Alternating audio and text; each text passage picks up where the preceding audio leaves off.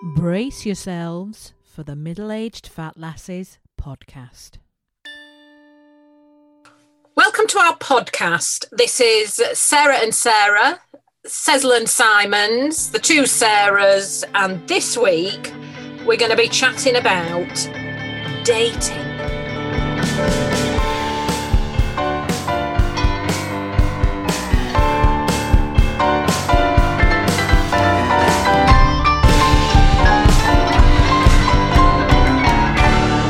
Sarah, when I say the word dating, what do you think of? Americans. I think it's an American term. I remember when I was a teenager reading what we'd probably call young adult fiction now, and about young people going out on dates. And it seemed to be very formalized. It seemed to be very clean. It seemed to be more to do with going out and meeting people. It also seems, I've never really understood the whole American concept of dating. But so, for example, there's an episode of Friends where Phoebe is dating two men, and that's pretty much okay until she reveals she's actually sleeping with one of them. That it's okay to be kind of trying people out and going on different dates, so long as you're not actually having sex with one of them.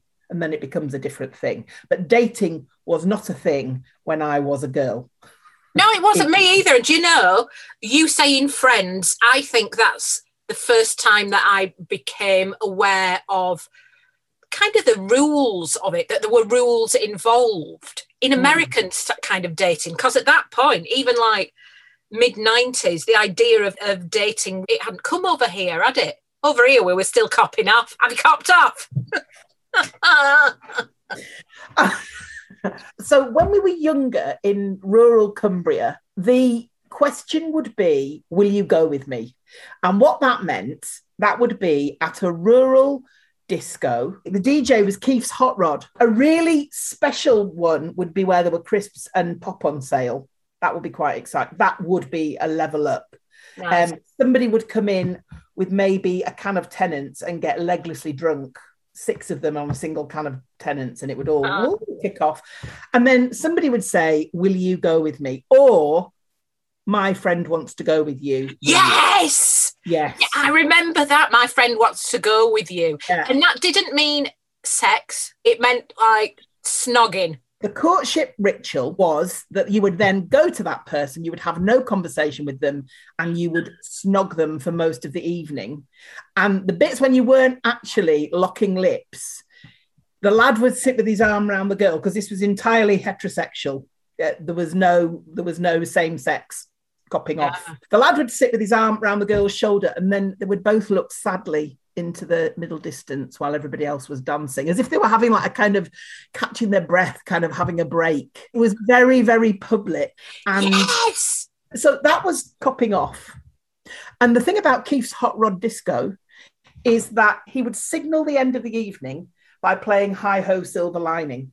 And Hi Ho Silver Lining has now become almost Pavlovian for me in terms of disappointment, because if you hadn't copped off by the time Hi Ho Silver Lining played, that was it. Yeah, awful. I have an actual physical sense of disappointment. You know how you've described it, and it was so public. I remember going on, well, it wasn't a date. There was this lad that I'd copped off with at the local under-18s disco, Champers. And then I met him afterwards, like the following week. And we snogged a lot in the shopping centre where they have the seats around the little fountain. And I think we properly went for it in a snogging sense in broad daylight. Oh, my Lord. And then my friend said her dad had seen me in the shopping centre. Nothing more was said. And I was just, you know, when you feel sick. And even then, when I had absolutely no shame whatsoever, I still remember thinking, oh, shit, maybe I shouldn't have practically done that lad's face in broad daylight in the shopping centre. But anyway, I went out with him again, and he said to me, do you fancy a brew? And that put me right off. Oh. I was going for a cup of tea. Oh, I remember that because he was really handsome, and that put me right off. I'd gone on a bus to Skipton to see him, for him to say fancy a brew and me want to just turn around and go home. I must have been about 15. The thing is, though, You didn't need to talk to anybody because you knew them anyway. It was just like out of school. I didn't know him. No, I went to an all-girls school. He was a total stranger. They were all total strangers who I was copying off. No, you see, with us, it was like we all knew each other. We all sat next to each other in French or geography or whatever. The whole copying off ritual had nothing to do with chit-chat. You didn't have to ask, about your family because we'd all lived next door to each other. We'd all lived in the same village. Oh, you see, that seems a lot more wholesome to me than mine just picking out random strangers in a under-18s bar. And because that was obviously, all of that was just based on what you looked like. That was just that'll do, that one. I'm not sure I'm presenting myself in a wonderful light here, Sarah. The whole thing was really odd. And it was just a night of snogging. Like your face chewed off. Yeah. Like, and it wasn't more than that. It was never more than that. No. At that point in development. It wasn't. Yeah, copying off, getting off with somebody, that was the same sort of thing. Yeah, got off with him. But you see, nowadays, I would question what copping off means. If somebody said, they copped off, I would assume with adults, now that I'm in my 50s, that somebody was having sex, not just sitting in a public place kissing each other. As somebody who's been married since 1920, can I just ask you, Sarah, do people, because you've been single and... On the market? Oh, that sounds terrible, on the market. You've been auditioning people, haven't you? I have been auditioning people, yes. Yeah. Do people older than 15 sit with people they like and just snog them? Does it have to lead to sex? I think, yeah. The idea is that you don't go to the Crown and sit next to somebody and, their hand on your knee and you snogging. And then because in grown-up world, you don't do that, do you? No, somebody would call the police. What are they doing? Oh, do you know, one of my friends, I met her years and years ago, and she was a teeny tiny, delicate little Australian lady. When we'd see a handsome man, she'd say, and I can't do the accent, "You hold him down and I'll pash him off." Pash him off! And that meant like snogging them? Yeah, same as copping off. Right. Shall I tell you what I don't like now? Catch feels. And I know that's not the same thing as copping off. There's so much about that phrase, catch feels, that I don't like. I've not heard that. I've heard of copping a feel. No, that's something completely different. This is feels as in you're getting feelings for somebody. Oh, is it? I caught feels. Oh, it's like emotional feels, not fingering. How lovely. As our dear Queen would say. No, because there's a bit in Catcher in the Rye where somebody's copping a feel. And that's groping somebody. So catching feels is like having an emotional experience with someone. Yeah. You see, my kids are they're not kids anymore, they're adults. And they spend most of their time in open contempt at anything I say, particularly about my youth or childhood. And they hate words like shag and snog. Oh, don't say snog. Oh, it's revolting. And my son once said to me, "Don't tell me about your teenage years. We all know what happened in your teenage years. You all went to a party and someone had it off." They think having it off is the funniest expression. Someone would just have it off. Yeah, with me usually, so shut up. Yeah, you didn't want to hear that from your mother, did you? This idea of having rules around it, dating, is a progression, or do we think it was better when we were freestyling? I think there's a lot to do with safety, isn't there? And particularly in the days of internet dating, I do know young people that get involved in internet dating. There's a whole load of caveats are set up. Friends are briefed. There's safe words that people can text their mate, pigsty, and their mate will come round and make sure they're all right. Meeting strangers and having those boundaries is very clear. And when you're young as well, I suppose, we're back to the idea of being in public and living out that drama in a public place. I like the idea that there's rules, and I like the idea that there's an element of safety around it. And looking back, I'm often surprised I'm not dead. Yeah, me too. All the terrifying, let's say, romantic scrapes I got myself into, the overnight romances, that kind of thing. Yeah. And I think, how did I not accidentally meet some terrible murderer? I think about frequently. I remember after I'd got divorced, I did a bit of, must have been text dating, because it was all done through the Guardian Soulmates. And I remember meeting this man and arranging to meet him in the car park of a pub, like out in the middle of nowhere. And when he arrived, the first thing I thought was, God, he looks like Peter Sutcliffe. And then I thought, hang on a minute, I am in, no one knows where I am. I am in a bloody car park in the pitch dark in the middle of nowhere. It wasn't anything like Peter Sutcliffe. He was a very, very sweet man, but it wasn't for me. But I did remember thinking at the time, whoa, what am I doing? He was fine. He wasn't a murderer at all. Oh, well, that's good news. I could have been the murderer. I was more likely to have been the murderer. Let's be honest, yes. I think the interesting word in this is off, because like getting your rocks off, getting off, copping off, there's a little bit of a link to orgasm. Yeah. Off seems to me to have taken on this sexual weight. So copping off. Yeah. Will you go with me? Yeah, will you go with me, mate? I tell you what my dad used to say as well. When me and all my friends were going out when I was about 16 and we were all dressed up to the nines and it was obvious why we were going out, you know, to look for gentlemen. That sounded very Victorian, didn't it? And he'd say, are you going sharking? Oh. Sharking meaning like a shark on the attack. When I was out with my friends, if we saw a gentleman that we liked the look of, one of them would do a fin sign on the top of their forehead, like a dorsal fin in Jaws, and there'd be a very light humming of while that person went to see if they could ensnare their victim. In Carlisle, it's called going on the ratch, being on the ratch. Are you on the ratch? Because ratch means looking for something. Oh, out on the ratch means that you're going out to look for a chap. You know, you said your friend's dad. That's the other thing about living in small communities. When I first left my husband, me and the kids went to live with my mum and dad. So I was in my mid-30s. And there was one day at breakfast, my mother said, Celia Hughes saw you coming out of a pub with a man with a leather jacket. Practically on the game, mother. Now, this internet dating, I've been with my husband since before the internet was invented. Up until recently, because I have lots and lots of gay friends, the only thing that I knew about internet dating was Grindr. I have played Grindr with my friends. They've shown me out how you get involved in the game of Grindr, which they explained to me is a bit like the modern day version of cottaging. A slightly more organised, safer, legal version of seeing a stranger who you wouldn't mind having a go on, arranging a meet-up and cracking on with it. I remember recently I was describing Tinder to a mate of mine. That's the straight version of Grindr, isn't it? So I was explaining it to a mate of mine and he went, oh, it just sounds like organised sex. I said, well, I think it is. But I've never really got into Tinder. A friend of mine who uses Tinder had come up and she was showing me, you know, swipe to the right, and you put where you are, and all these names come up, and I sound like somebody's nan, don't I? Well, you've more idea than I have. Like, so in an immediate vicinity. So within 20 miles, these names come up. You have to broaden it a bit in Cumbria because there's not that many 20 people.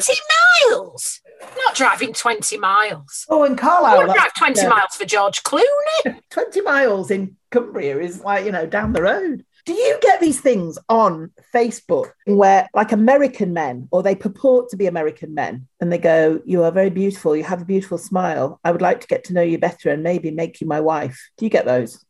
No, and I'm furious about that. I get them quite a lot. I think I look quite vulnerable. Why aren't I getting this sort of attention? Tell you what else I haven't got. Nobody sent me a dick pic. Not something that I want, just to be clear. But I am aware that just about every other female in the entire world has had one. Yes, indeed. Unsolicited. Yes. Why would anybody think that would be a good idea? Oh, there's a lady I like the look of. I know what I'll do. I'll just open my pants, get my camera down there. Is she going to go, I like that. I wonder what the rest of him's like.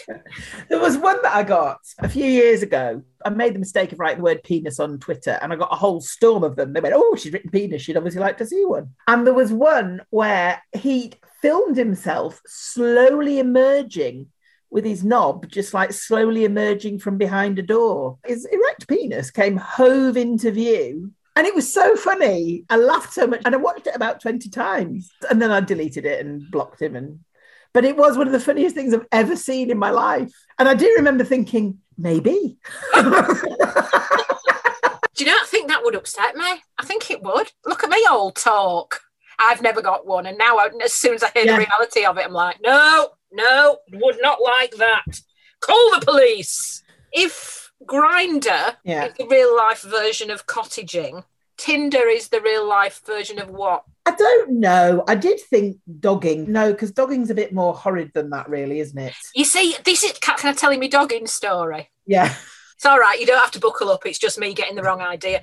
I knew it was people having sex in a forest, or that's what I thought it was. But I thought it was some sort of pagan, almost magical fairy tale thing, where it was this lovely staged, almost Midsummer Night's Dream type situation in a forest, and there'd be twinkly lights, and there'd probably be like a gap in the trees, but it'd be all beautifully set and beautifully designed, and then there'd be a couple having some lovely sex in this circle, surrounded by other people, usually in wafty robes. There was something very floral and, midsummer about it. That's what I thought it was. So why would it be called dogging? Don't know. You say forest.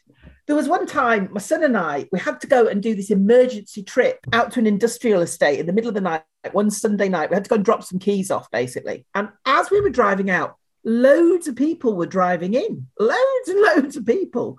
And I was like, Sunday night? What the? Oh.